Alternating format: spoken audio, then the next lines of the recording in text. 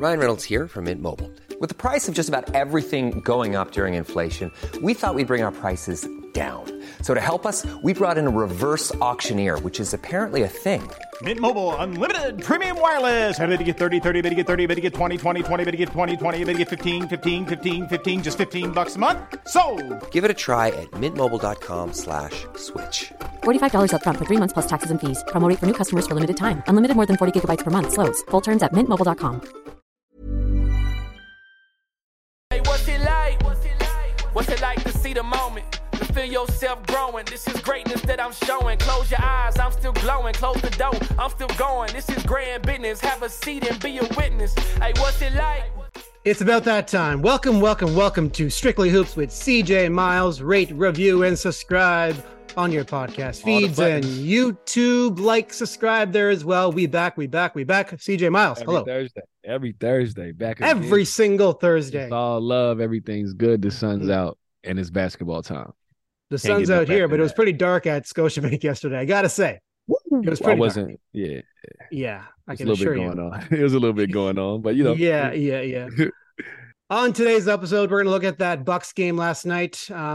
Unfortunate outcome, obviously, and then on the more positive side of things, Scottie Barnes in the pick and roll. He's excelling. He's doing some very good things there. Also, CJ's thoughts on Darko Rajokovic, just like his impressions, what he's felt like he's learned so far, and then a couple of trends and a few non-Raptors items, mainly Draymond Green getting suspended for 5 games for doing that thing, and a couple other things. Anyways, doing that thing.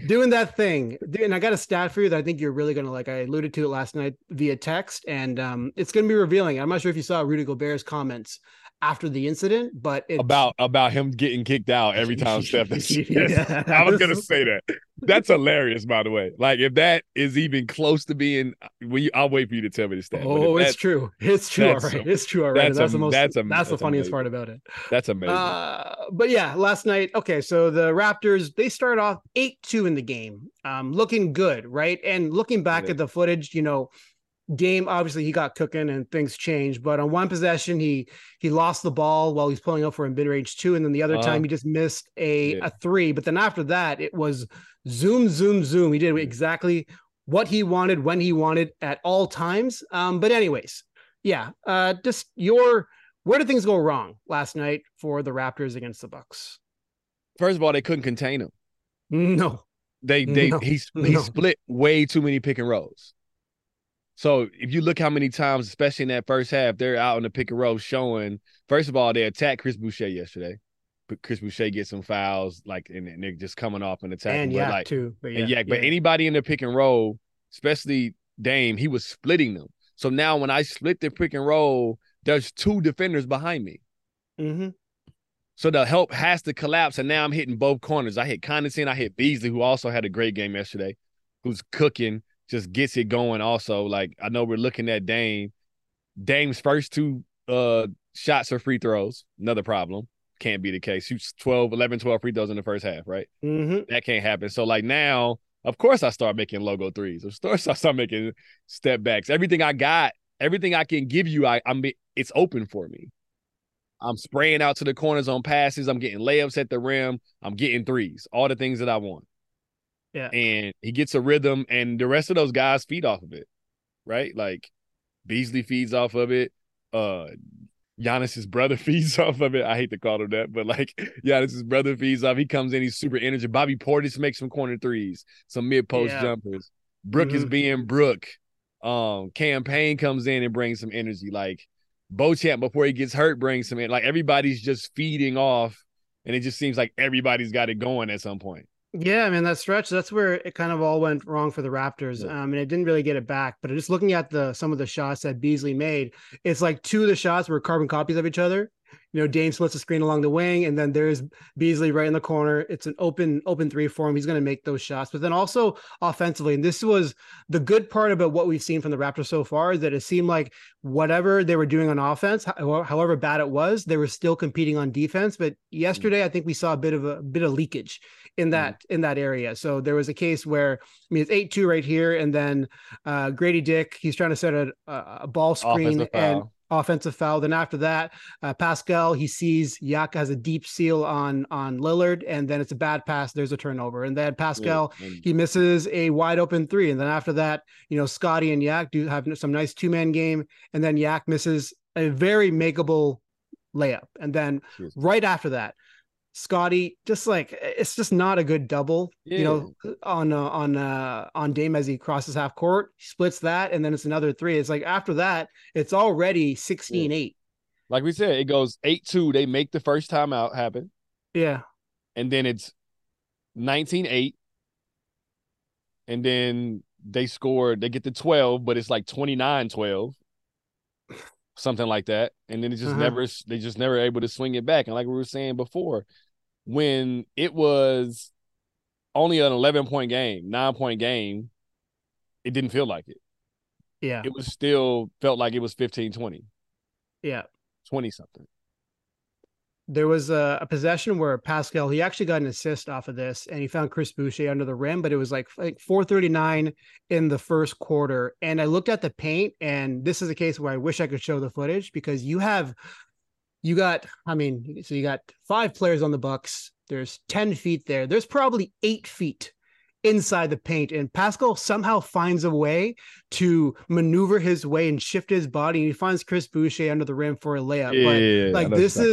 And it was a great play by Pascal, but this is what he's navigating. And Scottie Barnes' first three, right?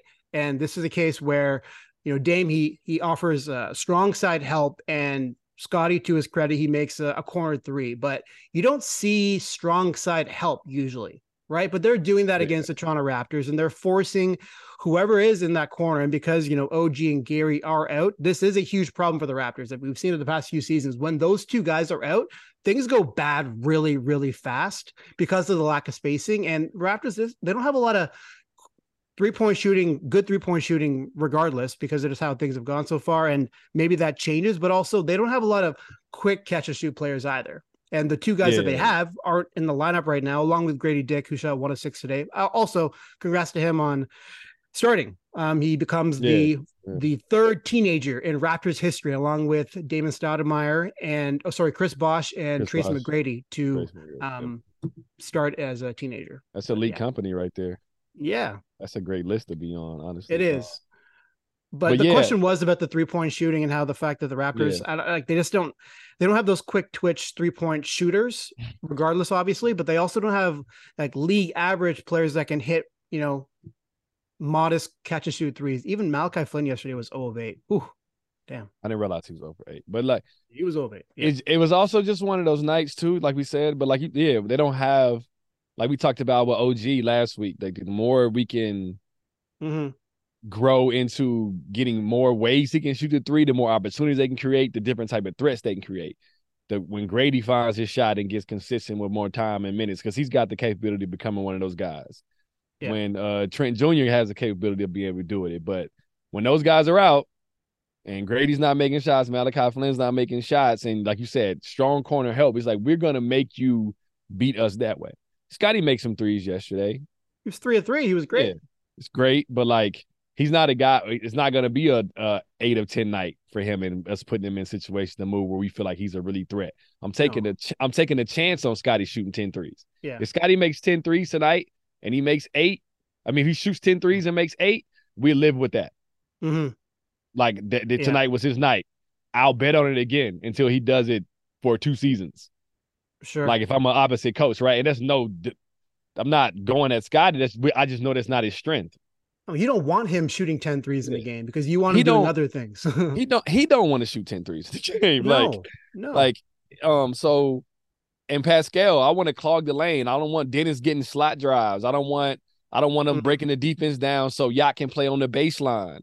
I don't want Precious getting lives. I don't want Chris Boucher getting lives. I want everybody to play against their strengths. Yeah. Or away from their strengths, I should say. And that's why they're clogging it. And they just played them, obviously, and they got their butt handed to them last time they were there. So we're going to give them we're going to do the opposite.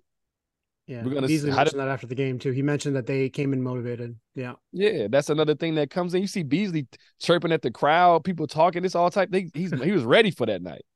Yeah. Well, good for him. I mean, he executed, right? And Nah, the game he plan had a was great game night. plan. Yeah. And the He same thing had a great happened night. in the previous game. And I believe he didn't shoot nearly as well. And Not at all. this time around, I mean, 11 of 14, 8 of 11 from three. Man, Wow. he was 30 cooking. points. No, he was cooking. Yeah.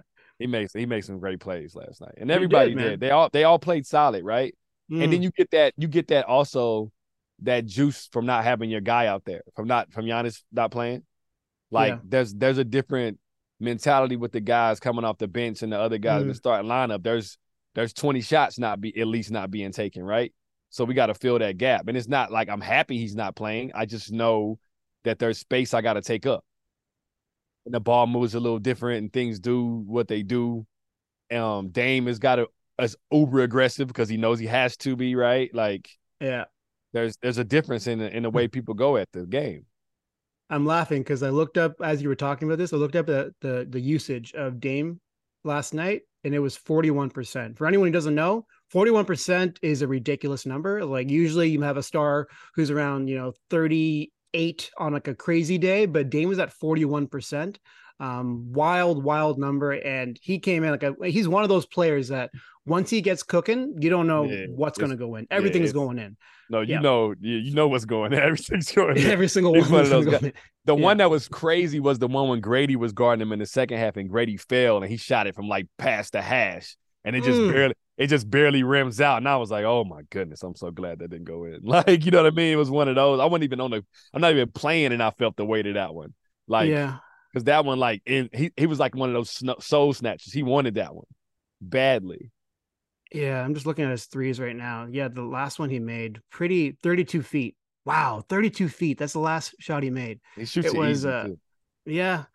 I mean, I talked to him like years ago. It was at the Charlotte All-Star game, and I asked him about, how he learned to take these shots. And he said, from the get-go, like along with Steph, like I was practicing these shots. I knew that because of my size, I need to be able to have some crazy range. And he's a strong dude already. He could tell that he's just built that way. Yeah. But he's been working on this. And I also saw him credit the boxing. Ooh, which boxer? Credit his love of boxing, his training. He trains boxing. Yeah. I saw him credit that to his strength, like his shoulders and his upper body strength and his core to be able to shoot that ball so easy from where he is because of the type of training he does. I don't know how close the Raptors got to acquiring Dame Lillard during the offseason, but man, oh man, he gave you a good preview right there of what could have been. I gotta say, he was gonna help anybody. Let's put it that way. For sure. And I don't subscribe to the idea that, do you want to be paying Damian Lillard $72 million when he's 36 years old or whatever the contract's going to be? And I said, yes, you do, because he's going to age very well. He's going to age very, very well. Especially with the way his game is. Like his strengths are not relied on him jumping over people. No. Shooting travels and stays. Shooting gets better, honestly, when you're a shooter, when you're doing it that way. And Yak was having a hell of a time trying to contain him on those ball screens. Everyone was, but you want to prevent him turning the corner. And Yak, I mean, he mentioned after the game that he had to do a better job. Which, I mean, maybe it's a nice pivot to Jakob Poeltl in general, and also the Raptors offense, because we coming into the season, we knew what the deal was, right? You had Scottie, you had Pascal, you had Jakob. That's an unconventional, front court considering today's NBA. And it's not a fun conversation because I think they're all extremely talented players, and I think they're great at what they do. Pascal, you don't want to believe he's a finished product, but I guess you could say, especially with the conversation that we had with Jakob Poeltl, you can check it out. We had it last week. It was a great convo. Great dude. You don't want to say he's a finished product, but like the range isn't going to get too much further. Like he is who he is. He's getting close. Yeah, but consistency is best attribute, and Greg Popovich mentioned that is his best attribute, and you're gonna get from him. And the Raptors signed him to this deal, $20 million over 4 years, knowing that, which is, I mean, I don't know, it's a bit strange. But who he is what they needed, so they didn't need a higher ceiling. You know what I mean? Yeah. And it's the same thing when you look at Pascal. Like, how much more is Pascal adding to this, right? Like, Scottie, we look at him young. Like Scottie, skill set wise, it's just consistency that he adds now, right? Like same with Pascal, they just get more consistent and more reliable. Like skill set thing, especially playing with each other, there's not really much more they have room to add. Scottie's thing right now is all mental stuff. Physical tools, he's got pretty much everything he needs. Just mental to add to his pace, add to his understanding, add to situational understanding and things he's doing. He's got all the skills he needs to become that, right? Yeah. And the same with Yacht, right? Yacht is just, I am who I am and what you need me to be. Yesterday, because of the challenge that I have with Dame, the same kind of thing that Steph presents is, if you can shoot the ball from half court, I have to be so high on the floor. Yeah. I have to be out there in space. And that's what they want. It's not even just Yacht. We can go through all the bigs in the league and put him out there with Dame and see what happens. Not fun. It's not. We can see what happens. It's going to end up in a lot of nights the same way, right? Yeah. Like the mobile big's going to have problems with him. Not that Yacht's not mobile, but Chris Boucher and Precious are lighter on their feet, and they're going to have problems. They had issues, man. Like Precious was having a hell of a time trying to contain him in the second half. You can send 2 guards out there. They're going to have problems. Yeah. Yeah. You know what I mean? When I'm out that far on the floor with all that space and I get a running start at you, the bigs especially, though, because the bigs can't meet at the point of the screen because they're not fast enough laterally. Yeah. That's the problem. So, like, now I have to be lower than the screen, and now you get to run at me. So either way, I'm at a disadvantage. Or we got to do like an extremely high hedge, like an aggressive hedge. Exactly. And Chris Boucher got caught in one of those where he didn't quite commit, and then Dame just blew by him. And he got a foul. He got a foul one time. Yeah. The first one was a foul. Yeah. But like you said, like, so now if I'm high out and I hedge, even if my hedge is good, if Dame does the right thing, it just gets off the ball. It's the same aspect. Like, now the big's rolling downhill with numbers. Yeah. Or even if the guard is trying to recover, then like that split second between that transfer, Dame, that's enough time for Dame to hit the shot. Exactly, right? Like, now I just do the step back, the side step, and I shoot the ball from 50 feet. Has your opinion changed at all about the front court, Yak, Siakam, and Barnes? Like, can this function? Can this starting lineup that they have right now? I mean, it's obviously with OG not being there, Gary not being there. Like, these are extremely influential pieces on the Raptors because of what we've outlined. You know, their ability to catch and shoot, the spacing they offer. But I'm starting to. I mean, I doubted it from the get-go, but I'm starting to doubt it a little bit more. And the fact that Yak didn't even start the second half, and Darko, he can say, you know, I'm trying things, yada yada yada, but still, like, that's your $20 million center. He's not playing. He's not starting the second half. I don't know. It seems strange. I just see that as strictly situational of trying to contain Dame early in that half. Like, trying to contain Dame early in that half so maybe we can, like, get back in the game or, like, slow it down, right? Like, what we're doing is not working. I'm focused on the game in front of me. Like, I'm not thinking about long-term right now. I'm focused on Dame having 25 at halftime. Yeah, trying to win the game. Like, gotcha. I'm trying to win the game, right? Like, this does not take away Yak's value. It's just right now in this situation, I can't keep doing it. I can't, as a coach, claiming I want to be a good coach and claiming I don't win a game. I want to win games, not change in this moment, right? And I have to be able to show the players that I'm willing to do the changes. Yak knows what's going on. The bigs know. The bigs know, and that's the thing also about Yak. He knows who he is and who and what he brings, and the situation is not working. It's not working tonight. It's not working right now. Like, let's try to win the game. That's what Yak should care about, is winning the game too. If I'm not the solution, I'm not the solution. Like, we're a team, we're together. Like, it's got to go that way. And as far as them 3 together, I do think it can work. I think it's just guys got to make shots, for one, when they playing off each other. You miss OG last night, not being able to be the primary defender, 1, on Dame, and 2, obviously the shooting, right? Dennis has got to make shots when he's off the ball too, right? They crowd the paint. They crowd the paint also. That takes away a lot of Dennis's drives and stuff that he gets, right? He doesn't get his normal sneak attacks from rejecting pick and rolls and things like that. And that is such a big part of them breaking defenses down. And like you said, without OG, that's another person that can be in the paint. Without Dennis getting in the rhythm, that's another person that can be in the paint when Scottie's in the pick and roll.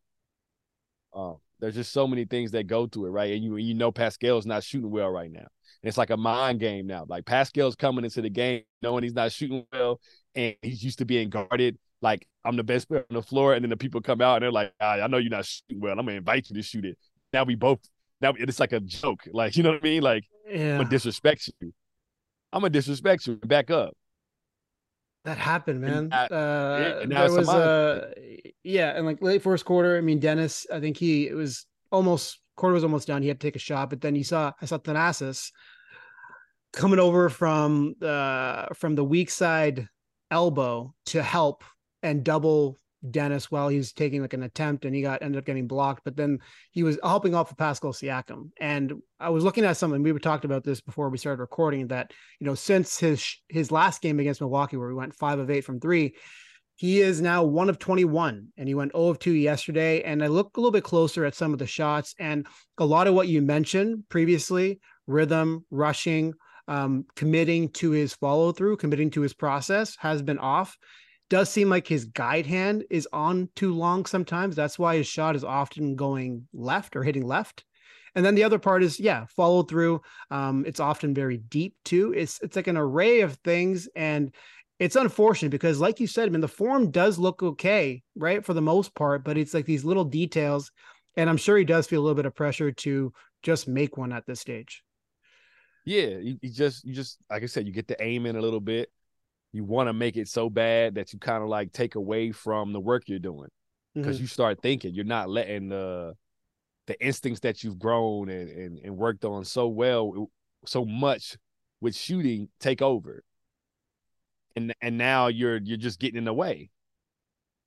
Like your thought process, your aiming is a thing that doesn't go into that process. You don't aim when you practice. Go through the reps at a good speed, and you get the shots up because you want it to become second nature. There's no thinking when something becomes instinct. Fluidity. Jakob Poeltl, never thought I'd see this, but he's actually right now a minus when he's on the court on offense and defense. Offense, I guess, is more, we could see that coming, but defensively, I did not see that being the case. It's not by a lot, but the fact that he is strange. Yeah, but we also looking at two games in a row that just came back and won. They came back and won one, but they were down, and like you're out there with four other people. You know what I mean? So like I've seen guys be on the like plus minus can be deceiving. It takes a lot of time to really see that score. I mean, to really use that stat. It might take literally looking at the whole season sometimes for some people, because I could get subbed in to try to help a unit that's bleeding, right? I could be subbed in to try to help it, and I can't stop it, and I get the minus with them too, right? I get a -4, or I'm left out on the floor with the bench unit, and the bench unit comes in and we drop off, and it gives me a minus sometimes too. Yeah. So like it can't always be the outlook. It can't always be what it is, especially when we get beat, when we lose. I don't necessarily always play bad when we lose individually. As a unit, we did. So we all got the minus because we lost. Yeah. One more negative thing, and then we'll get to something positive. Yeah.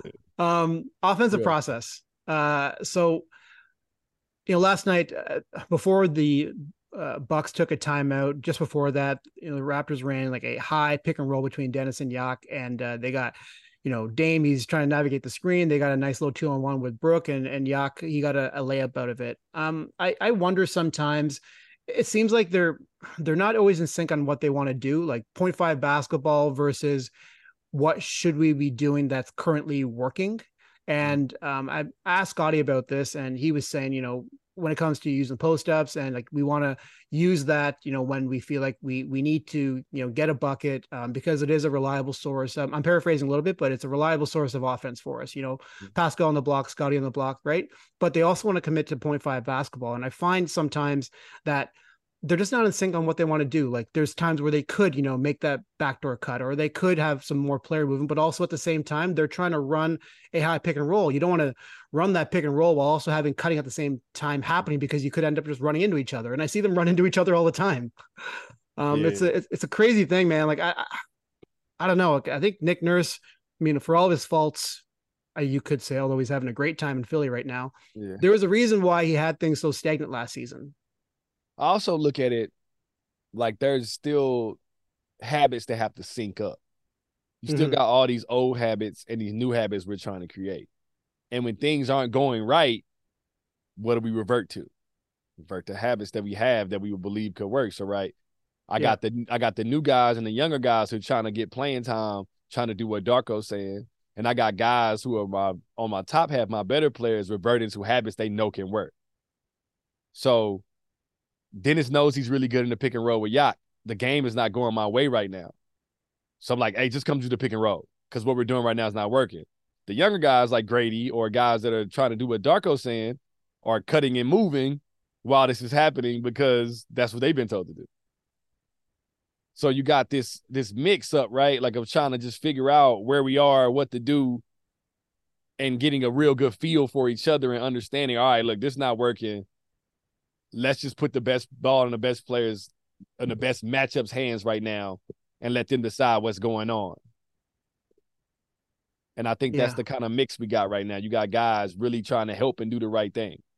Mm-hmm. Like Dennis is not wrong for wanting to be in a pick and roll with Yacht.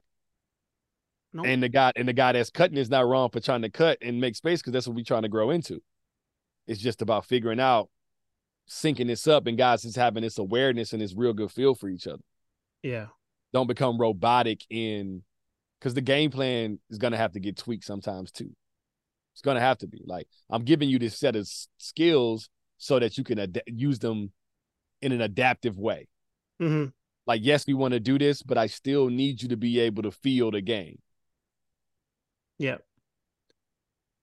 Yeah, I mean, it's tricky. And game plan going into each opponent obviously matters. This seemed like a matchup where you might want to use some pick and roll, especially, I'm looking at Dennis's shots as we talk here, and I've seen, progress in obviously Jakob and Dennis in their pick and roll, but also, running some of that empty side stuff along the wing. Like I didn't see too much of that last night. And that seems like a nice way to, get an easy shot, especially if you want to get Dame in some screen navigation situations.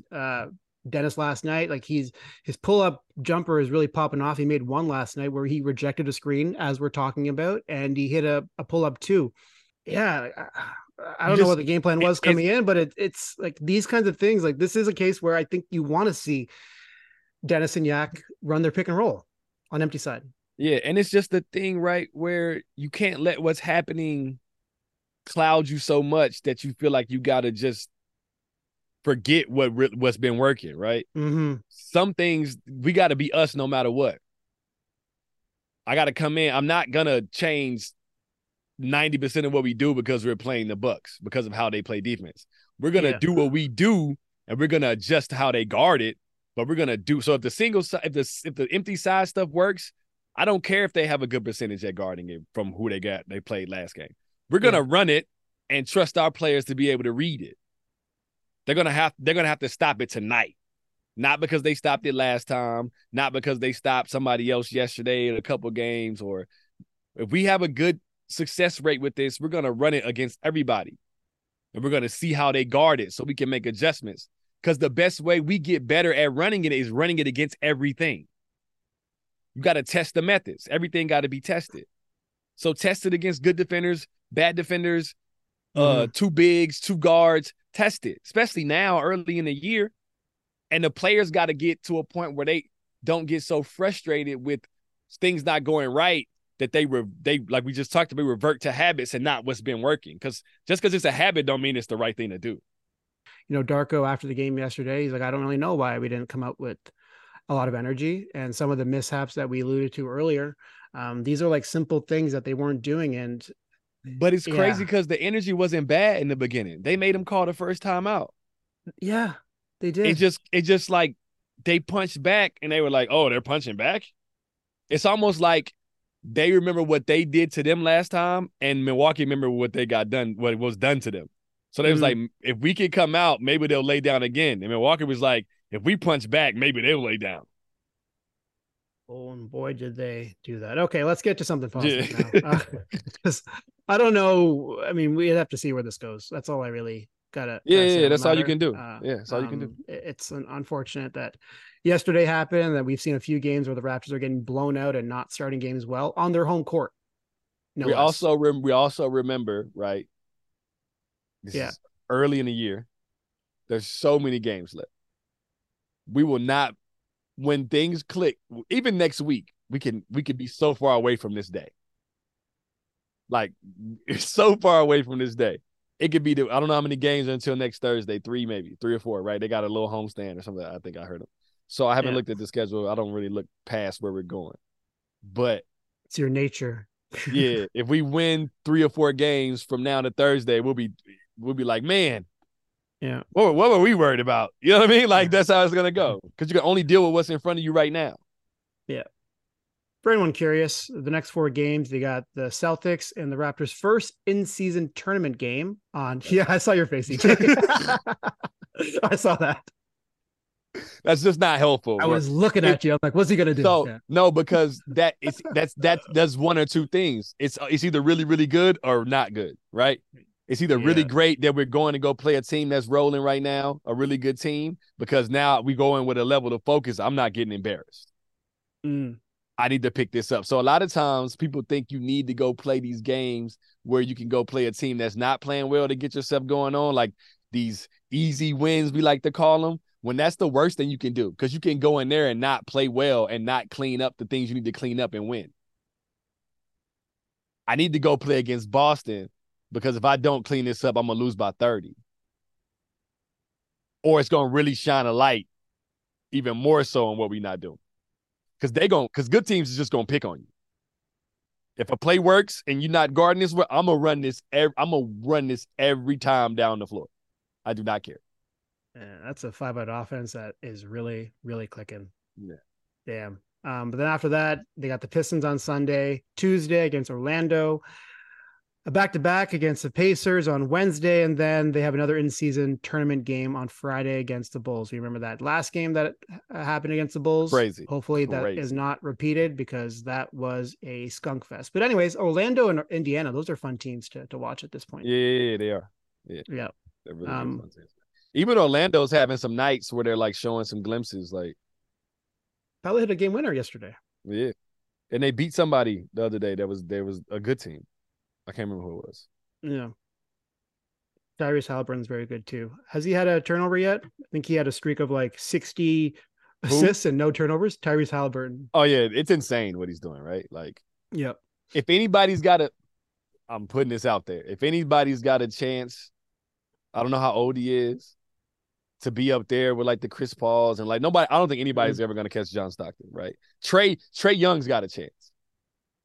Trey's assist numbers are crazy, and he started so young. I'm not sure how old Halliburton was. Like, Trey got a chance because he's going to be able to get to the amount of years that John Stockton did and maybe surpass him. Because John Stockton played for a century, and he went to college. Trey was a teenager when he started and was averaging 10, 11 assists a game in times, right? So he's got a chance. And the game, there's so many more possessions. So the speed of the game is going to allow somebody to catch up. Chris Paul would have been able to catch up if the game was played at the speed it's played now when he was playing, when he was in his prime, when he was in his prime, right? Because he might have averaged 15, 16 assists. Chris Paul also likes to dribble though too, so maybe I don't know. But like, yeah, Halliburton is nice. That's just leave it there. Yeah, it is a game log right now. By the way, he's only 23 years old. Yeah, there you go. So, he's got a double-double in 9 of his last 10 games, and not many turnovers. Not many turnovers. He had a game actually, winner. I wanted to ask you about that. He did too. He did. I wanted to ask you about this, actually. I forgot to put it on our rundown, so sorry, but wanted to get your thoughts on it. Is that he said NBA 2K has helped him develop his court sense because of the angle that it uses. When you're on, like, obviously it's that behind angle, right? When you're playing 2K, and he said that it's helped him understand angles a little bit better and to anticipate what defenses are going to do. What's your take on that? I've heard a few players say that. I'm not sure who was it. I've heard Bron said that one time. He said he plays he plays with like lineups. It speaks because I know they have the engine they use for the game has really become more and more AI and like really a feeling of like there's consequence to like the way you play. You can't just get on the game and just shoot all these crazy shots and do like, it's like try to make it realistic. So, and then a lot of guys, the people that play now, they're playing basketball on those things.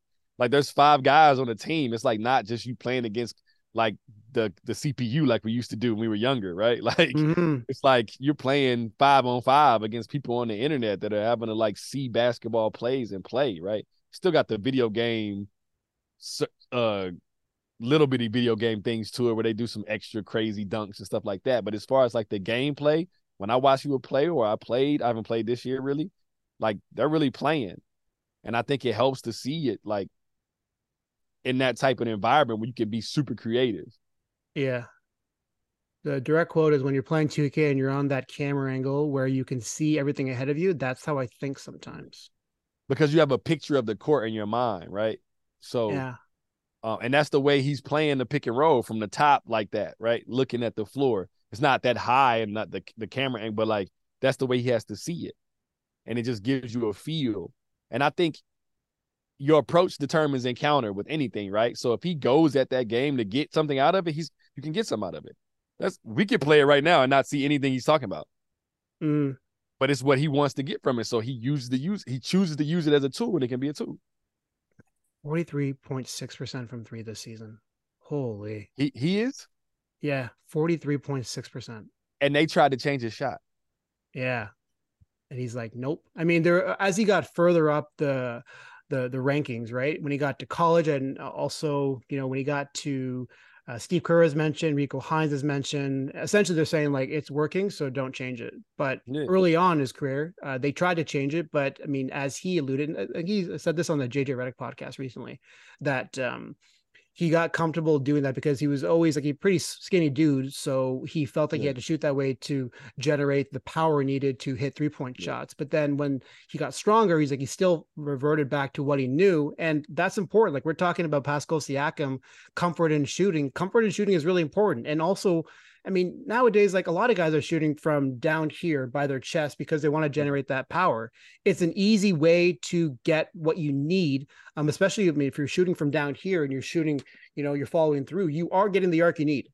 Steph shoots from there. The greatest shooter of all time shoots from there. Yeah, we changed the game. So, like, and for the very same reasons. Yeah. I was watching Marquise Noel shoot yesterday. On shoot around days, they have more of the 905 games guys around, but there's also more guys on the court. So some of them are like really close to us at OVO. And I was watching his shot, and I was behind him. And again, he's shooting from his chest area, but I'm not even sure when he actually turns his elbow and gets it into that follow through that you need, like the typical one that we see. Like Fred, we knew that he had like side spin, right? And also, so crazy. Yeah, but Marquise also has the same thing, but he's been shooting pretty well so far this season. Yeah, I mean, it's reps. That's what it is. That's all it is. We can go look at Sean Marion. We can go look at plenty of guys. Reggie Miller's shot is not beautiful. Yeah, it's not the best looking thing in the world. Yeah. It was reps and speed and repetition, and like as long as there's nothing in the form getting in the way of the ball coming out, like your release. There's Austin Crozier that played for Indiana. His guide hand used to come around a little bit in the front of the ball until he was ready to shoot. Crazy. Also, shout out Marquise Noel. He got his first NBA points last night on some free throws, and he had that behind the back assist. That wasn't even the best part of his night, but he sent out a tweet yesterday saying, I saw that actually. He's pretty excited about it. Shouts to him, but he's shooting 38%, and that was one of the things that he was critiqued on. Especially in summer league, in the draft process, that people were asking about his 3-point shot. Hell, I asked him about it in Vegas, and he's like, "I'm working on it," and he already shooting 38%. Good for him. That's the approach you got to take, though. So many guys see those reports about themselves, and it like wipes out their confidence. Yeah, instead of just going and working on it, just looking at it as something else. Like you see guys that are scorers their whole life, and then people say they need to work on their jump shot, and then all of a sudden they get into the league and they can't shoot no more. This is a dude that was averaging 20 points in college, and you saying he can't shoot. He wasn't shooting all layups. Like I never understood how. Like I shouldn't say I don't understand, because I do understand how. Yeah, but I'm saying, it is what it is. It's a machine. It's a lot of voices. It's a lot of things, but it should be more so. And the coaches should be in their ears the same way. Like, all right, they said that. What you going to do about it? Yeah. You going to let them, you going to prove them right? Or you going to prove them wrong? No, should correct myself. He's shooting 38% from the field, but 36% from three. So 4 of 11 overall, 16 points. 9.7 assists, almost 2 steals. 905, I don't believe they've won a game yet. But hey, I mean, early days, especially for that team. And it's just cool that, he's kind of relishing the opportunity, and hopefully wins come along with it. Okay, we've gone through several subjects that don't relate to Scottie Barnes. So let's talk about Scottie Barnes finally. The pick and roll was popping yesterday, and it's been popping for a couple of games for Scottie. What are you seeing from him? Obviously, there's growth, but are there specifics that stand out to you? And also, should mention before I give it over to you that Darko mentioned after the game that they've been working with Scottie and Yak specifically on screening angles and how to get more out of their pick and roll combination. And yesterday worked pretty well. Yeah, for him right now as the ball handler, it's just so much patience. He's getting guys on his hip, getting guys on his back. He's holding them up so then he can attack the big, and it's a 2-on-1. And he's got such an advantage with his size, right? Like he's huge, man. He's got his size. He sees everything. I can come dunk it on you. I can come finish. I can throw the shovel passes. I can throw the passes over the tops to the corners. He's just got such an advantage once he's got the guy on his hip and he's getting in the lane. And I mean, it's really as simple as that. It's just reps that are coming from him doing it more in the games and getting opportunity, and it's just letting them see the game. Yeah. It seemed like they were using screen flippage more so with Yak and Scottie. So, and we talked about that, at the beginning of the season, is how do you generate, good touches for Scottie in the pick and roll. And it was little changes like that where you're changing the angle. And then obviously having Chris Middleton in the pick and roll, it helps. So we got to keep that in mind too. He's not someone that is traditionally, in those situations, but that also is the reason why this is intriguing, right? Is that you're going to put players like Chris in that. We talked about it. Like certain guys like always mess it up. Like that's true. We got big on bigs, or like guys that are good, necessarily good wing defenders, good team defenders, not really the primary ball handler defenders. They don't get as many reps as guard and pick and rolls. Yeah. The other thing is with the screen flippage, it's specifically for unders, because guys are going to go under if they do pick and rolls high on the floor with him as the ball handler. They're going to challenge him to shoot threes off the dribble. So like the screen flippage allows the big to be able to get the guard after he goes under and change his angle. That's the biggest way to utilize that screen flipping. I want to talk about the way he engages defenses. And this goes back to his size and how he's able to hold onto the ball for another half second, 1 second. And that engages the defense for a little bit longer. And then all of a sudden, boom, he sprays it out to Malachi Flynn, who, by the way, had a nice little, I mean, I don't want to get into too much, but actually we'll later on, but he had a nice little play where he faked a shot, one dribble into a pull-up. Right in front of their bench. Yeah. Yeah, that was a nice shot. And then also there was another one where he's staying tight on screens. And once again, he's able to just draw two quick little shuffle pass to Yak. It's that kind of length and size is where it's really showing that Scottie can just be a threat in these. And it's funny that you say that. Like I didn't think about that as opening up my mind a little bit. He doesn't have the fear that guards have getting in there and getting swallowed up by the trees. Yeah. Because I'm one of the trees. So like I can get deep down in the paint. I can get down, like you said, and hold the ball a little longer. I don't have to get rid of it before a certain time. Yeah. A lot of guards don't want to get too deep down there and pick the ball up because they can't see it. They don't have ways to get it out. So I got to shoot this floater by the time I'm here if I can't get to the rim, or it's got to go somewhere. Scottie can be anywhere in that paint because of his size. He did get blocked by Brooke late in the game. That's okay, man. Like there's other cases where like Brooke's a good player, where he was able to get his shoulder into him and he's able to adjust his body, hits a layup.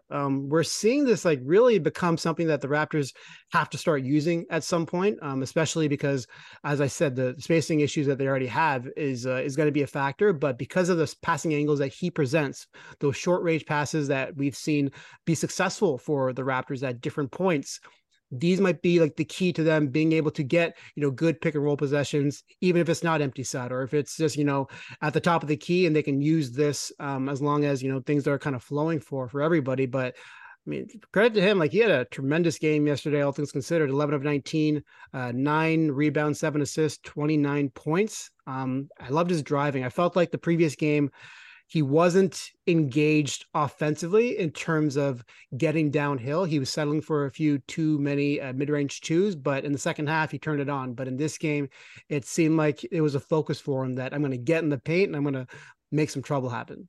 Yeah, it's just great to see like the consistency of like in his arc, the transition he's on, right? The route that he's on is staying. Even with us having a rough night, he's still able to figure out how to dominate the game and put his mark on the game. And not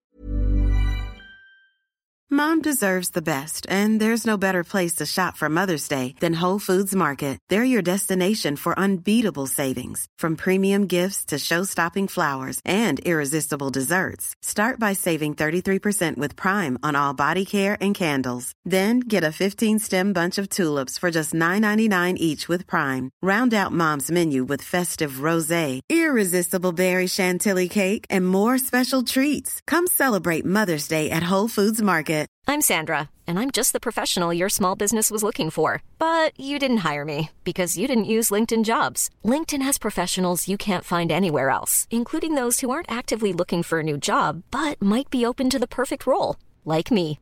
In a given month, over 70% of LinkedIn users don't visit other leading job sites. So if you're not looking on LinkedIn, you'll miss out on great candidates like Sandra. Start hiring professionals like a professional. Post your free job on linkedin.com/people today. Not giving up on it, right? He's still trying to play the right way. He's still figuring out ways to see things. The frustration I was talking about and reverting to habits, like clearly that's not happening as much with him because he's able to stay steady through this. I think he's just playing, man. Like I don't really know how to even say it more than that. He's just playing the game. Playing hard. What's in front of me, I take advantage of. Seeing reads. I'm not forcing shots. I'm not taking shots outside of my wheelhouse. I'm not outside of the flow, really. Like, I'm not holding it, but the play is for me to make the play. I'm not, like, stopping it, but there's movement. I'm not just dribbling in a place, isoing. Like, those type of things. He hit 4 floaters yesterday, and one of them was from how many feet? It was 11 feet, and he drives towards the paint, and he just has 1 foot in the paint, and he vaults up, and it did that toilet bowl thing around and around and around, and went in. But like these are the intriguing sides. More so is like if you talk about how do you become a great pick and roll ball handler, you got to be able to finish in an array of ways, and it seems like that's getting a little bit better too. He's finding his confidence there. And then the 3-point shooting, like, I don't know if we're going to get to a point where teams are going over on screens because of his downhill penetration, but I could see a case where, maybe they leave him out there because they're scared of what he's going to be able to do and the rim pressure he's able to create. Now, some of those shots could be available for him, and he's hitting them right now, man. And one of the most interesting things to look at as a player, right, is the situations you get put in and start to notice the shots they're willing to give you. The shots that the team, the defensive side deems as a bad shot for you. Make that a good shot.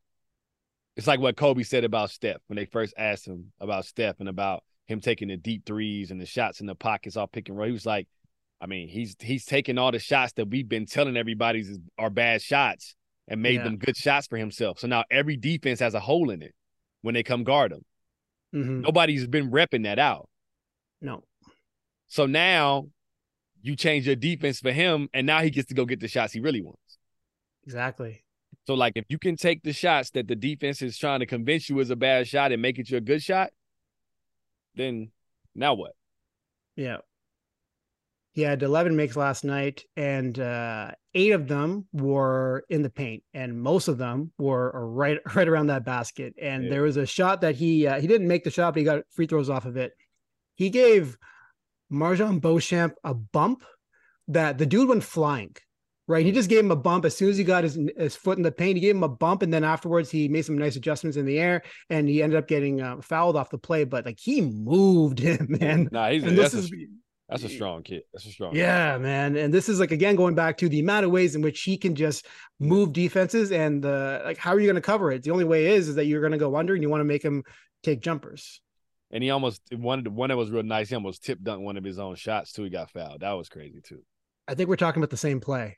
Is it the same play? Is that how it finished? I think that's what it was. Yeah. Man, that's great signs from Scottie. It's encouraging because you just start thinking that he should get more and more of these pick and roll reps if he's going to keep on making these great decisions and great reads out of them. And I think as the season goes, maybe he becomes really a primary guy in it, right? So now you got Dennis getting catch and shoot threes. You got OG getting catch and shoot threes. You got Pascal getting catch and shoot threes and playing off closeouts and things of that nature. Those guys are really good at that, and it lets him, put him and Yak in a situation where there's 2 bigger guys in the pick and roll all the time. And as we know, two big guys don't know how to guard pick and rolls. They just can't. No, they don't. They can't do it. And Scottie, you can utilize that. I want to get to Darko for a second, and the timing of this conversation may not be the best because reading the tea leaves of the timeline and the comments. I mean, I think everyone's they're encouraged by what Darko is offering, but they're also like, yeah, but why is your team not starting games well? And why is Dame Lillard going off for games like this when you know that he is going to be the focal point? And those are all fair, but I wanted to get your thoughts on what you feel like you've learned about Darko so far this season. So one, it's so easy to say why is Dame Lillard, like he's going off on everybody. Stop acting like this. Like people say the same thing about LeBron. He comes in town or all these great players. These great players are who they are because nobody's been stopping them. Like that's, and I'm not making an excuse. I'm just letting you know the idea of how good these guys really are sometimes kind of gets thrown out the window. So now I'm going to throw that out the window. Darko also is showing you the things that you think that he might not be able to do, he's willing to do. He did not start Yak in the second half.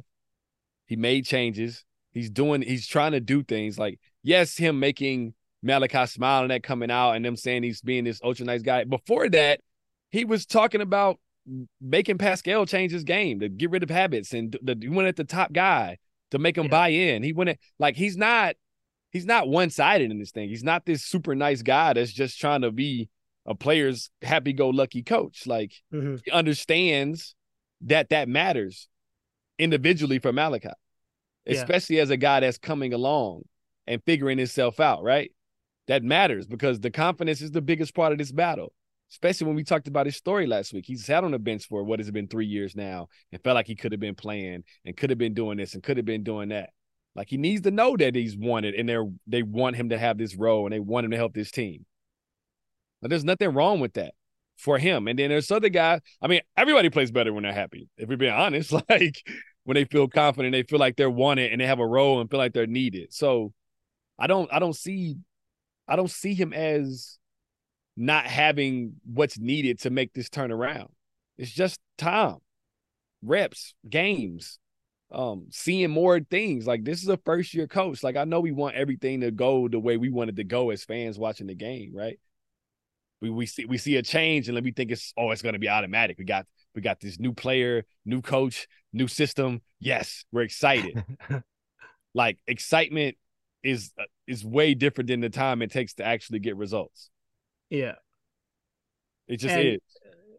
100%, man. And I look at, the Raptors, and you mentioned that he's a first-year coach, and it's easy for us, considering the expectations on the team, the lack of transactions, during the offseason, to say, okay, well, things aren't going that well, which, I mean, you could say that if you'd like, but we got to give Darko some rope. And what I've appreciated about him is we've seen, like, I mean, it's a hard thing to track through stats, but we've seen them utilizing post-ups more. And we've heard Pascal and Scottie and, some of the broadcasters on the Raptors talk about, it's a mismatch league. You got to use those. And to his credit, he has been. But at the same time, the pace of the offense has been compromised. And this is like another battle that he's going for. But all the things that have been mentioned about Darko in terms of, making adjustments and willing to make that move and, to being a student of the game, we're still seeing that translate. He's still doing that. And I can tell from his face, like, he's maintaining a positive attitude, and it's important, especially in a season like this, but you can tell that the losing is getting to it, that he's bothered by this. And that's a good sign too, that it shouldn't be like, he's like, oh, well, we'll get him again. We'll figure it out. Yeah. Yeah. This is bothering him. And I can appreciate that. I've said it so many times. I like that we're seeing everything that was discussed about him. It is, translating to the league. And I want to give him more rope. But yeah, we're also talking about habits again. Yeah. They're not just going to go away. Yeah. Like, I know it's easy to look at it from the outside and it's basketball, and we tend to like take things away from like life because it's sport and they make money and they're on TV. But like, it's no different than you trying to quit smoking cigarettes or whatever your thing is, right? It's not just going to go away because you decided today is going away. Yeah. There's so many things, so many factors, so much time you spent doing one thing that you don't realize it's on autopilot. Like we said, especially when a day is going bad, especially when you get a flat tire on your way to work. Yeah. Especially when somebody calls you and tells you that they can't do what they said they were going to be able to do for you. You know how loud that cigarette gets calling you? Like, so you know how loud those old habits get on the court when you're losing by 30? Mm. When you've had success with something, I've never had success with this thing, though. You know how hard that is to break? To make me see something that I've never seen before? Mm-hmm. Like, it doesn't work that way. We played how many games? 11, 12, 13? Yeah, something like that. Something like that. Yeah. And we tend to forget there's 82 games in a season. Mm. In real life, you don't even know how long it's going to. You don't even have like a number like that. We know we have a number. And we're talking about the first 10 games. Yeah.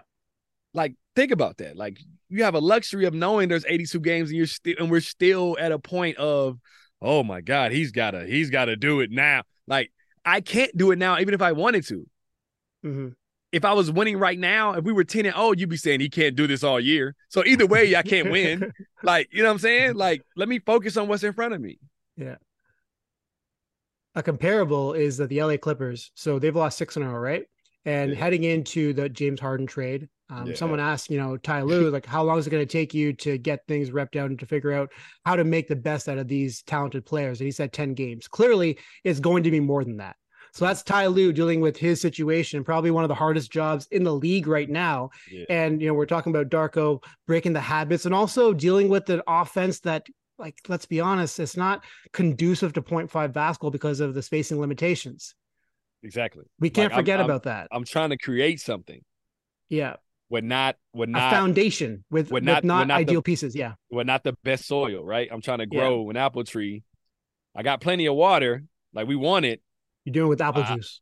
Yeah, I don't have the best all the tools I need to do it right now. Like, that's no shot at the players that are on this team. They know that. They know they're not 3-point shooters.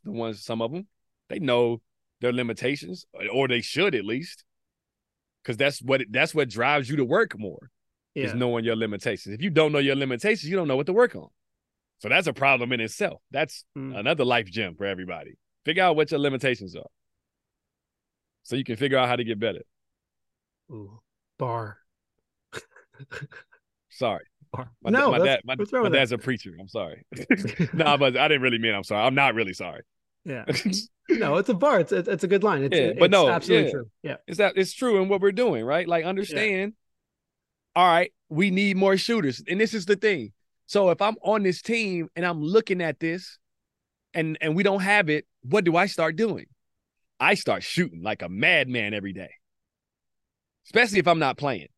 Because if I start making shots and the time I get, if I start shooting 39, 40%, guess what's going to happen to me? I'm going to get minutes because I'm providing something that nobody provides.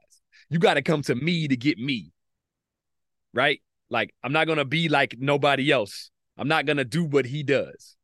I'm going to be able to do some of the things he does and provide something that he doesn't provide.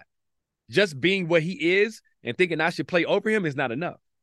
Like, I'm athletic too. I got wingspan too. Project 6'9", I fit it. But what do you provide outside of the things that the guys already here provide? Yeah. Man, John McDaniels, Precious Achua, man, Chris Boucher, it's there for you. Man, if I'm them, I'm shooting like a madman every day. We know Chris Boucher has the skill set to be able to make shots. He's proven he can do it. Yeah, but he's proven. He's proven, though. He's done it in games. Like, these other guys are trying to figure it out. They're trying to figure out opportunities. Yeah. I'm them guys, and I want you to see me shooting. I'm there before practice. I'm there after practice. I'm like, hey, coach, I want to get my feet better to be able to shoot on the move. I want to know, because I need to know what we need. I can't help anything, or I can't take anything forward if I don't know what it's made of, so I can know what it's missing. Like, if you were cooking a meal, I can't add anything to it if I don't know what's in it. I can't make it better. I can't know if it needs salt if I don't know what's already been put in it. If I don't taste it, if I don't go through it. If I come in and just add salt, then it's just cause. If I'm just putting what's already in there. We didn't need that. Now nobody wants to eat the soup. Like, the answer is chili sauce. Okay, that's what you always need. And in this case, what the Raptors need is 3-point shooting. So you got to offer the chili sauce. And I know that. That's what they need. AKA, that's the running joke for the year. Chili sauce. Yeah. for 3-point shooting. Chili sauce is 3-point shooting for the rest of the season. Yeah. Somebody go to the store and get some chili sauce. Would you want to play for Darko? What was that? Would you want to play for Darko? I would love to play point five basketball. Would you want to play for Darko? Yeah. Everything you know about him. Yeah. From what I know about him, yes.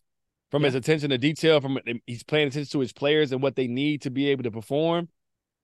He's also not allowing guys to sit in their habits, right? Like he's pushing guys. Like I want all of that as a player. I didn't know that when I was 18, but as who I am now, I would love to have that.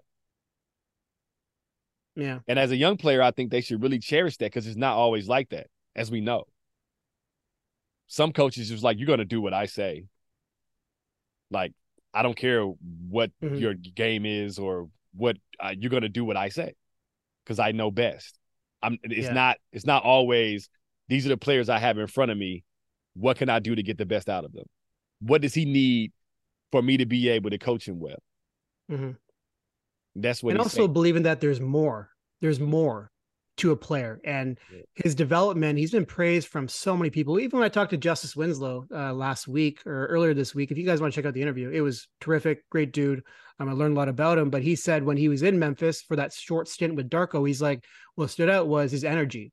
His energy was nonstop. It didn't stop. He every single day, he was relentless with positive attitude and just like his mojo, he had a fire about him, a liveliness that he said was infectious.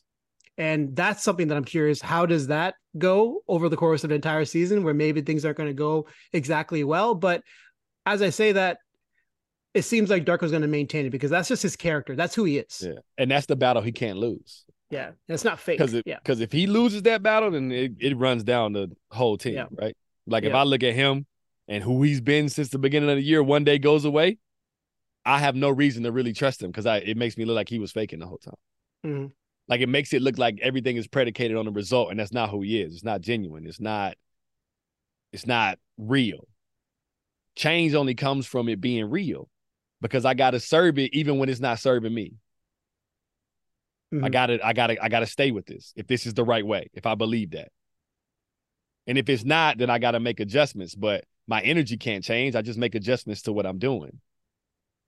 And I admit that I was wrong and this isn't working for us. I say that even if it gets to a point where it's like point five basketball, we can't do it right now. Say it out loud if it gets to that point. So they can understand and that you take responsibility for, and they understand that you're watching them for real. You see their struggle. So let's figure out what works for us.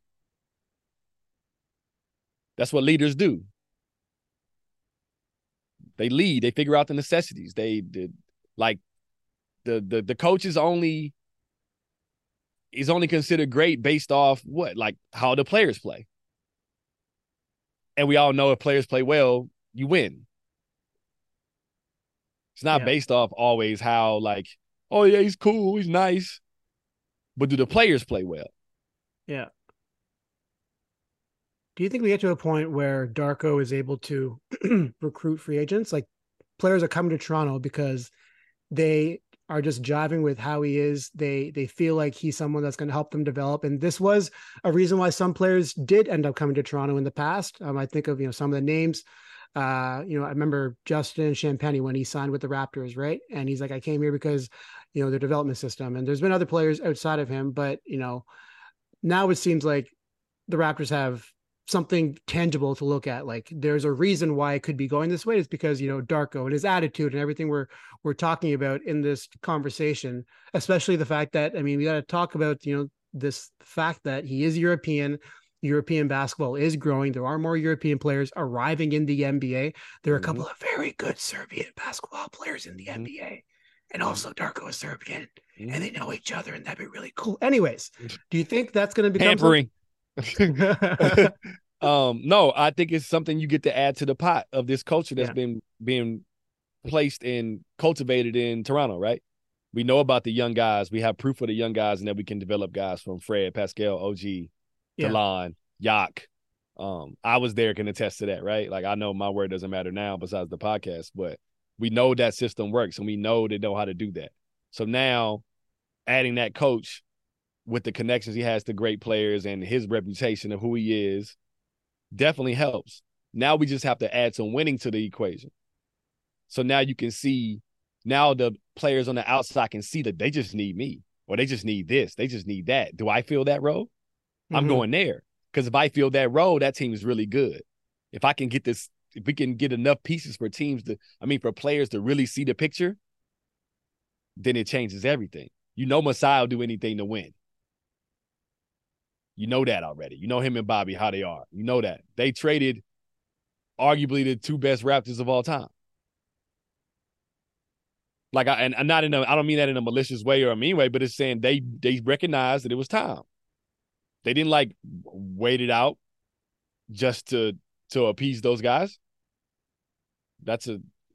He did that. So that means he's willing to do what it takes.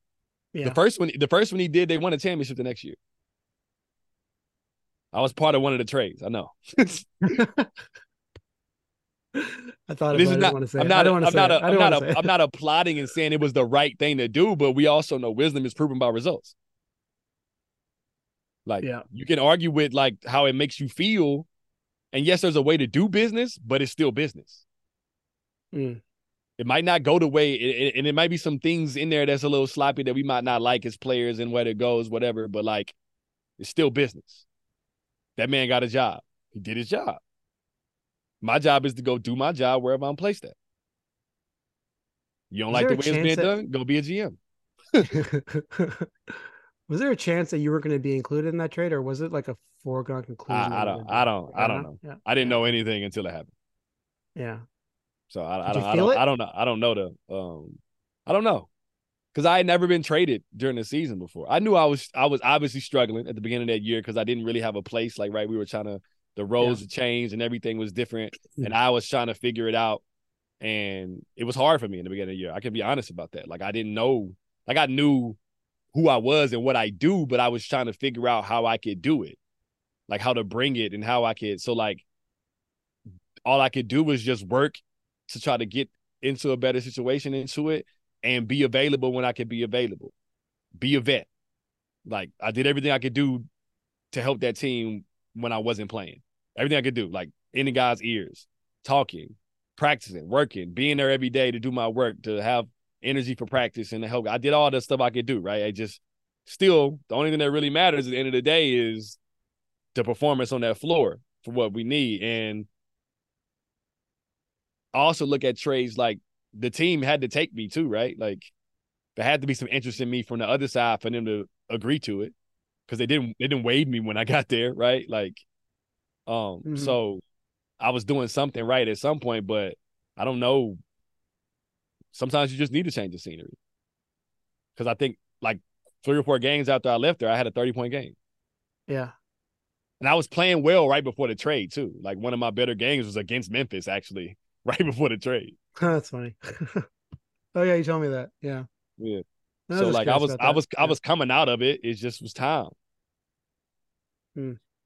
Any CJ's notes? So we're going to get into what do we know about this Raptors team, but I feel like because of how long we've already been recording, we can do that probably next week. So, and also maybe when we have more information, maybe they win a few games, maybe we learn a few more details, and then we can not be so one-sided.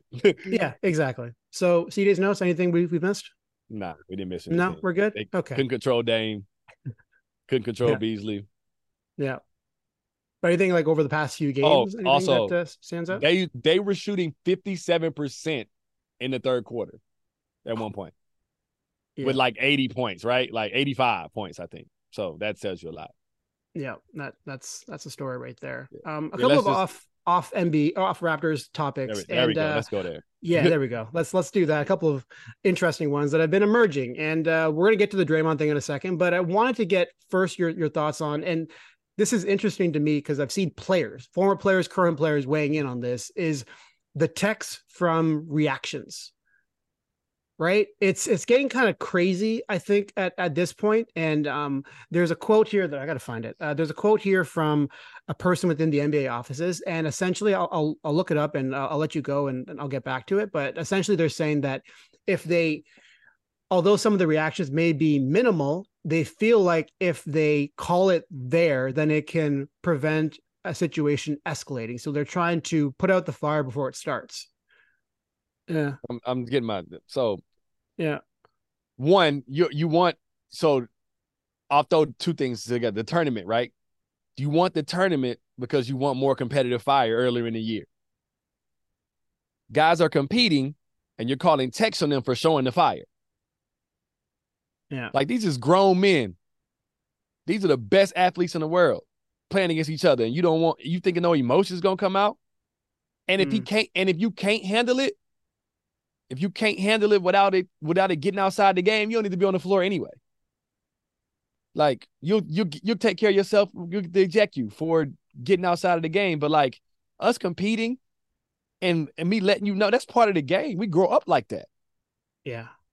Like, we grow up like, put up or shut up. Like, we don't know the narratives. We don't know everything that's being said throughout the game. The ref can't see everything. You don't know what happened the last game. You don't remember. You don't know if we've known each other since we was 15 and we've been competing in AAU and I finally got the chance to best you when it's on national TV. I'm letting you know. Yeah. Like, and it's not even like a disrespectful thing. Like guys can attest to this. I hoop my whole life.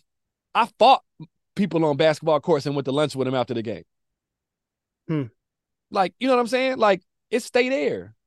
And guys don't really want to fight anyway. Like, I know everybody got this, like, I'm the tough guy. They don't really want to fight. We see it all the time. If you really want to fight, you'll swing. Yeah. You'll get it up. It'll start. It won't be no jousting and no wrestling and no pulling my jersey. If you want to fight me, you're going to hit me. You're not going to wrap me up around the neck to try to separate me. Like, I know that's what happened. But, like, if you want to fight, we're going to fight. Yeah. You doing everything in your power just not to show that you got it tough. Like, no, man. Like, it's basketball. We played basketball our whole lives. We've been talking trash our whole lives. If you can't take that now, if you that fragile, then that's something you got to deal with. Or stop. Most players know. Yeah. Stop me. That's how you stop me from talking. Stop me. Yeah. Warning, stop. Right. And most players know, like, they know that if things escalate to a point where, I don't know what Draymond did, they're going to get suspended. They're going to be facing consequences. Yeah. It's fairly natural. The quote that I'm talking about is from the head of NBA referee development for the NBA, Monty McCutcheon. And this is an article from Vincent Goodwill. I love Monty, by the way. That's my guy. There you go. So when you start talking about taunting, there's a fine balance. And I think you're fair to hold us accountable to what you believe it is. What we do know historically is that taunting gone unchecked leads to altercations. It leads to an increase in physicality. It leads to more, to put it kindly, passionate play. Finding the right balance of what is and isn't a good technical foul, and taunting is something that will continue to collaborate with the competition committee. And I understand this, and I understand there's a line, but we got, like, it's not like, if it comes and goes, like, if it's in the moment and it's gone, it's not no tech. Like, if I dunk on you and I turn and look at you and I yell or I show some passion of it and I'm out, we good. As long as I don't step to you and put my hands on you, put my hands in your face or do nothing, like, it should be able to go. Like, somebody got one the other day for Giannis got thrown out of the game. One of his games not too recently got a second tech for that. So now you throwing the best player, the people that everybody came to see, you throwing him out of the game for him giving the people what they came to see. Essentially, right? Like, that's what you're doing. I don't understand that. I don't understand the quick trigger on it. And your job as the official is to monitor that, right? Is to watch that. So if you see it getting chippy, you let that ball timeout, be like, hey, or you see him all the time, referees be like, hey, yo, watch Draymond and watch such and such. They do that to each other during the game. They put an eye on it and you take care of it. But, like, you can't take that part out of the game. We got clips from and we always like to say, back in the day, it used to be so much tougher. They was allowed to do more. True. I can go show you video of Sean Kemp pointing at people. And them same people also dapping him up when he got the best of them too, and the same type of thing, right? Like it's so much like that people didn't get text for. And now you giving text for me just looking at the dude. Mm-hmm. Like, come on, man. The one that got me was Victor got his first tech. And did you see that one? I did not. He dribbled the ball really hard and it looks so much more dramatic because he's so tall. And so he kind of lost it afterwards, but it's like a ball. It's going like 15 feet in the air because he's huge. And he got a tech for that one. It's like, we want to make these in-season tournament games more competitive. We want to make all games competitive, but then when the players show the spirit of competition now, and these are ways in which you can get more competition from a regular season games. And obviously I understand the line that Monty's talking about, but I think you also have to respect the line of a player too, that they can police themselves too. They want to stay in games. They 100%. Want to play. They don't want to get fined either. But the other thing too, I feel like you look at trash talk, you look at it like I'm trying to show you up type thing too. It's not. It's also another side of this. Like, I'm trying to pull the best out of you because I want the best of you. You've been talking, so bring me what you was talking about. Mm-hmm. Right? Like, if you chirping while we playing and I get the best of you, what was you talking about? Show it to me. And if you talking to me, that means you want to see what I got. So we literally pulling the best of each other out of each other. Like, that's what we doing. Or it should be, in the spirit of the game. This is true hoopers talking. Like, this is not hotheads. Knuckleheads that's not talented enough and want to just try to fight you since they can't do anything about it. That's not what I'm talking about. Yeah. We all know them guys. You go play and you can look around and be like, all right, that guy, I'm not saying nothing to that guy. Because he's not here to play basketball. Yeah. He's here because he's had a rough day and he's waiting for somebody to let him take it out on him. Like, that's what that's about, right? Like, so that's a different thing. But I'm talking about real hoopers, real competitiveness, real fire. It's like KD was talking about it the other day. Like, there's also the side of it where he said, like, real friends compete harder against each other. Because it's a respect level to it. Like, I've said the craziest thing to friends on a basketball court. I can't say them on this camera. You could, like, actually. crazy. Nah, I can't. Okay. I can't. I wouldn't do that. Like, I'm saying, I've literally had fights with people growing up, friends, family members over basketball, and then we win 8 right after, dapped each other up on the way out. Like, that was what we wanted. We wanted to go there. We wanted that. That's what we came here for. That's what you playing for. I want that. I want the best of you. I want to be pushed every time. And if you're not pushing me, I got to make you push me. I'm going to push you so you push me back. That's what I'm looking for. Like, come on, man.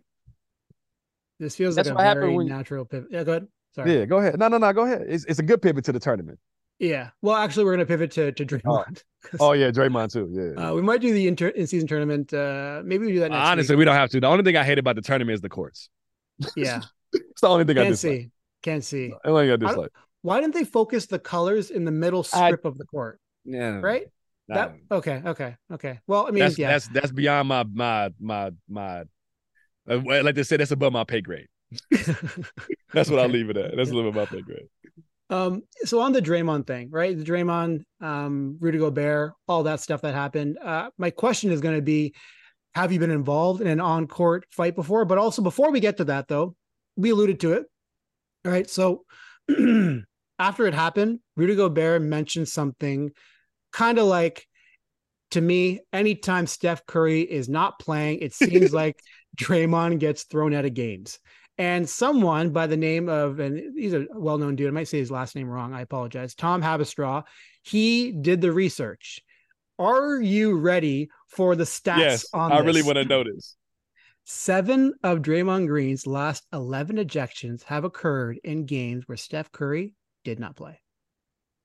So either he's so frustrated or he just don't want to waste the night. Like, or the theory people have is that he's doing that because he knows he looks a lot better when Steph's on the court.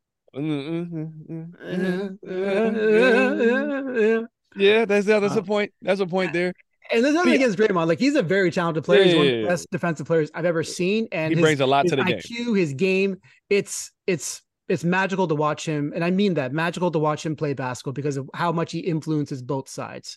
It's the intricacies, the subtleties of his game that you really appreciate. However, we know that he does have limitations when it comes to putting X into Y, the ball in the hoop. There are issues. So I'm not saying that this is completely true. It's hard not to look at it that way. But I also can say I remember him having a press conference for him talking about it was hard for him to get up for games in November. Yeah. Right. So this goes with this too, right? Like, why would I already don't want to play this game. I want to get to the playoffs already. I'm bored. Yeah. And then Steph's not playing. So I definitely don't, you know what I'm saying? Like, so I'm not even like working with the guy. Like, I don't know if it's purposely done. It could be like a little bit of it. Like, if they push me the wrong way, I'm getting out of here. Like type thing, right? And I just fire everybody up. A young guy gets some extra minutes tonight.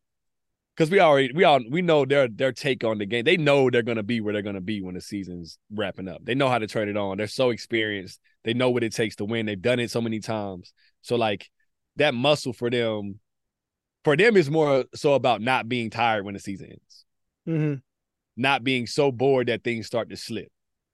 So I need to create different challenges for myself. I need to create ways to get other guys more minutes so they play so we can help us when we're gone. Like I need to create ways to just do.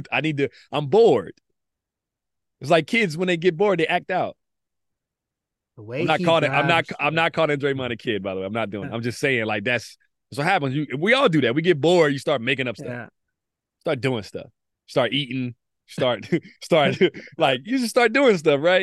It is what it is. So like he's looking for something. He's trying to get himself going. I had a slice of pizza at the Raptor game yesterday. I didn't need it.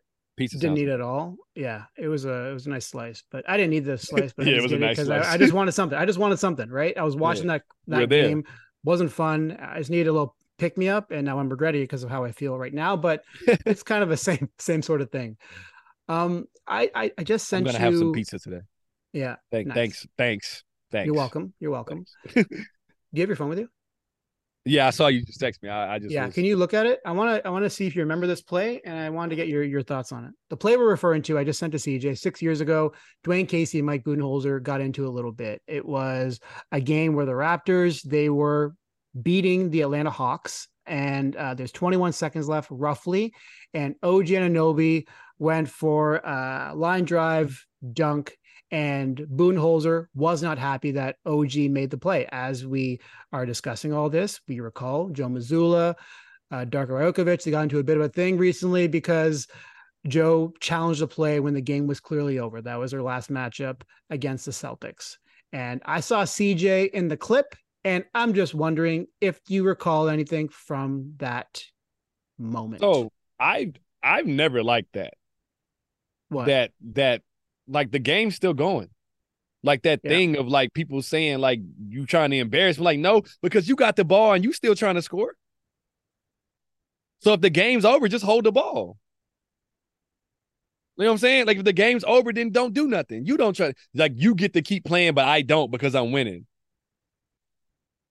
Or like if you're winning and the game's almost over, I got to quit playing. Like I never understood like, if you feel embarrassed, the same thing. Win the game, play better. Like I never liked it. I understand it. It's a tradition thing. It's a pretty boy. It's a guy's thing. Like you already won. Like don't try to. I'm not rubbing it in. The game's still going. Especially players that are like that's when they check in. Like Marquise Noel, when he checked in last night, he had 2 minutes to show what he could do. Yeah, like I'm playing the game for him. Yeah. Like. This is a basketball game. We competing, or at least we say we competing, right? So, like, if we competing, why you mad about me competing? Like, you was like, OG was only able to steal the ball because they was trying to do something. Yeah. If you didn't want if you wanted the game to end, hold it. If it's more than 24 seconds, hold it and then shoot it at the end, and then I'll know you surrendered. So then when I get the rebound, I won't shoot it. But that's a live play. Like, speaking of almost being a fight in the game, now that I'm thinking about it, my one tech that I have over my career, I have two. One is from hanging on the rim. I caught a lob, and I could have probably got that back, like, because the guy was under me, but I was young. I didn't call nobody. I just was happy I got to play that night. The second one, I got a tech in Boston because the game was coming to an end, and like, it was the end of the game, but we still playing. I had a chance to make a play on the ball. I go to make the play on the ball. I try to get a jump ball on one of the twins, the Morris twins. And he's upset that I don't let it go. Like, because we're still kind of scrambling. I'm in Toronto. And they call a foul. And he gets mad. He, like, steps into my face because I didn't just let it, like, whatever. Right? We're, like, out at half court. And I just stand there. And I'm like, same thing I'm talking about. Like, we cool. Like, I'm not saying we, like, friends or nothing. Like, I ain't got no beef with him or nothing like that. But I'm just looking at him like, bro, what you want me to do? We playing a basketball game, and then I get a tech. We both get a tech because he's upset that I didn't stop playing.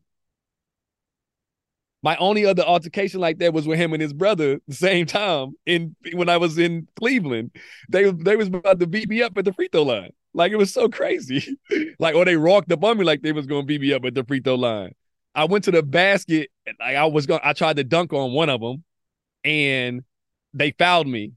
And then I shoot the first free throw. They both in the game at the same time. I shoot the first one. You know, you step inside the line. So I shoot it and I step forward, and they both walk towards me. And I'm looking, it's like in slow motion. And I'm like, yo, what is going on? Like, why are they walking at me like this? Like, what? So I'm looking at them, and they like, yo, one of them says, hey, watch how you come through the lane like that. Like I guess he was upset the way I jumped. You know, when you jump off one foot, you naturally, your one knee goes up. That's how you jump. It's mechanics. I guess he didn't like it. I guess they felt like it was on purpose. I don't know. Or they felt like I shouldn't have tried it.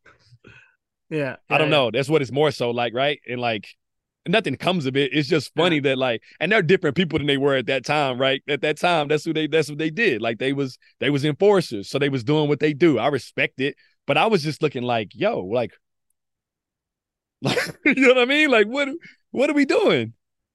Yeah. So I back up and shoot the other free throw, and we keep going. Like, but it goes to my point, like, beat me up. You're gonna beat me up. Let's get it over with. Like, let's fight me. We're gonna fight. Let's start the fight. Or if not, like, why are we doing this? We know it's not ever gonna fight. You're gonna scare me. Yeah. You're gonna scare me into not competing no more. And I love the Twins. Like, I think they're great basketball players, very talented, and what they've done for teams has been amazing. But like, and this is like 2012. Like, so obviously, like, we young, we kids, both of us, all of us, right? Like, it's not. Yeah. I'm not saying this to like go at them, and then it just was a thing that happened to me, or with me. Yeah. And it just so happens the next time was with, I remember that. Because I remember telling him to come on and just get off the floor. Like, we're not about to, that's what my face is like. I'm like, bro, just come on. Like, nothing's about to happen. Let's go. Like, go to the locker room. Like, he's just mad because they lost. That's what you're mad about. You're not mad because he dunked the ball. You're mad because you're lost. And that play is the way the game ends. You're not mad because he dunked the ball. Like, be that mad during the whole game. You feel me? Yeah, no, I hear what you're saying. Even like the Joe thing, like I don't mind what he said. And even when he discussed it after the game, he said, like, I don't agree or disagree with what, Coach Darko was saying. Again, paraphrasing. He's like, I'm out there. I got guys on the floor that haven't played all game. I want to show them that I'm still competing for them, just like they're competing for me. Yeah. I don't mind that. I think it's okay. Obviously, you could just let it slide, but I don't mind his logic. I think that's okay. Yeah. And I understand what Darko's saying, like, because if that, but also he's mad too. He's mad too. He's mad too. He's in the emotions of it too. And if that play goes wrong, it looks bad on you. It looks like you don't really care about the situation that we're in. Yeah. Like, but if this is who I am, I got to be who I am. So when I get out there the next time and I do it again, you ain't like, you don't. So when I do it when we winning, you don't think I'm doing it just because we winning. I got to be me all the time. I got to play hard when we losing, winning, tie game. I got to play the same way. That's why, like, the craziest person to watch is like Jason Williams, White Chocolate, when he was in Sacramento. The stuff he used to do in the game. Look at the timestamps of the game. It's like fourth quarter, 2 minutes left, and he's throwing a behind the back pass from like the hash. No looks from like he's him no matter what. Like, so you can appreciate that, right? Like, you deal with it. You get me. It come with what it come with. You don't like it, then you can move me. But I'm not going belittle myself and what I have in my game and who I am for you and your feelings. This is not about feelings. This is about winning the game. This is competition. And speaking of not fighting, going back to this, people don't want to fight because Draymond had their whole teammate in a headlock and nobody swung at him.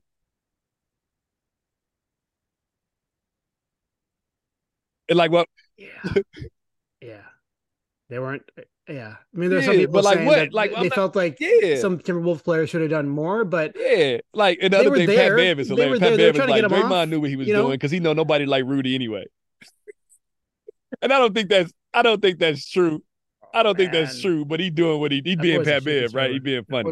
Like, I don't think nobody like, but he also makes a valid point of what we're talking about. Like, if y'all really about that action, like y'all all talking about it, like, then my man's in a headlock.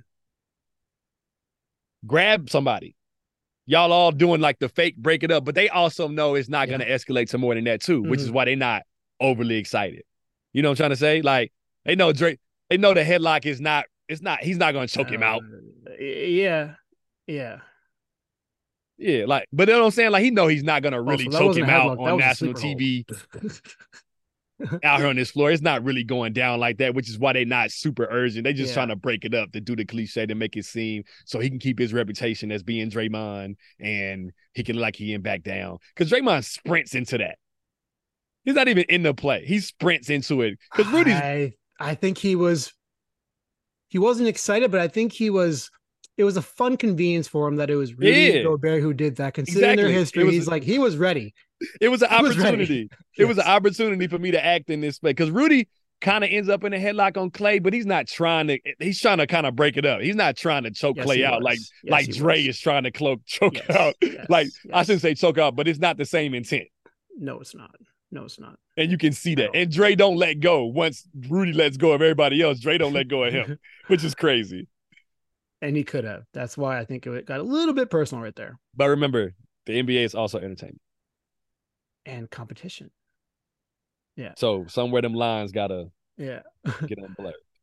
The final thing on that OG, when he got back to the locker room, was there any conversation? Do you recall? Because OG, I think he was just doing his thing. It was kind of like the same conversation where we're looking at it. Like I'm not mad at you, but also know the traditions that people got in this league, so you can protect yourself, right? Because it could have been bad where if that had been a guy who was really holding that tradition close to heart, he could have like pushed OG while he was in the air for trying it, right? Yeah. Like older dudes used to not play that at all. Like they used to be like, nah, or they'll really try to fight you over that. It was people that used to be like that, right? Like because of that. So like no, that it was more so teaching him the traditions that don't really mean nothing, but just know why everybody's upset so you can protect yourself. Like, because I'm pretty sure OG was like, what is wrong with these people? Like, why is everybody upset? I made a defensive play.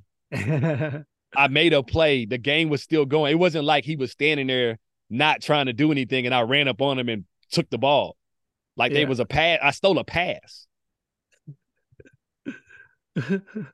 Again, if you don't want nothing to happen, then you don't do nothing. I never understood that. You can shoot until the buzzer go off because you losing, but I got to stop playing. Yeah.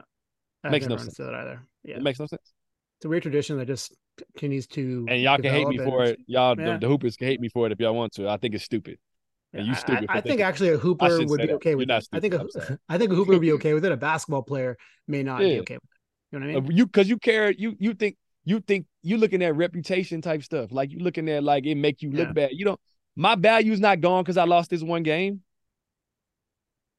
Exactly. That's what you looking at. That's ego. My ego, my pride should make me want to get ready for next game. I salute you, sir. You got me tonight. Yeah. You got me. I see you next time. And you're going to see me. Just know that. And be sure to see Mass Fresco's new track, Magnum Opus. It Magnum came out Opus. recently. Yesterday. Everywhere. Yesterday. Awesome. Out everywhere. I appreciate y'all for supporting that too. Thank y'all. Future Umith, make sure you put that track at the end of this episode on the podcast feed because give people a little sneak peek at what the track is about. There you go. Okay. Final word? Are we good to go? Peace. I'm so eager for the challenge that it might not be one. With no scholarship, I'm still D1. You niggas industry and finicky. Would call you mini-me's, but that would make you kin to me. My blood is royal. I come from water soil. Introduced the guy when I was just a bunny. East side of the city, Luca run in. School got cops on campus.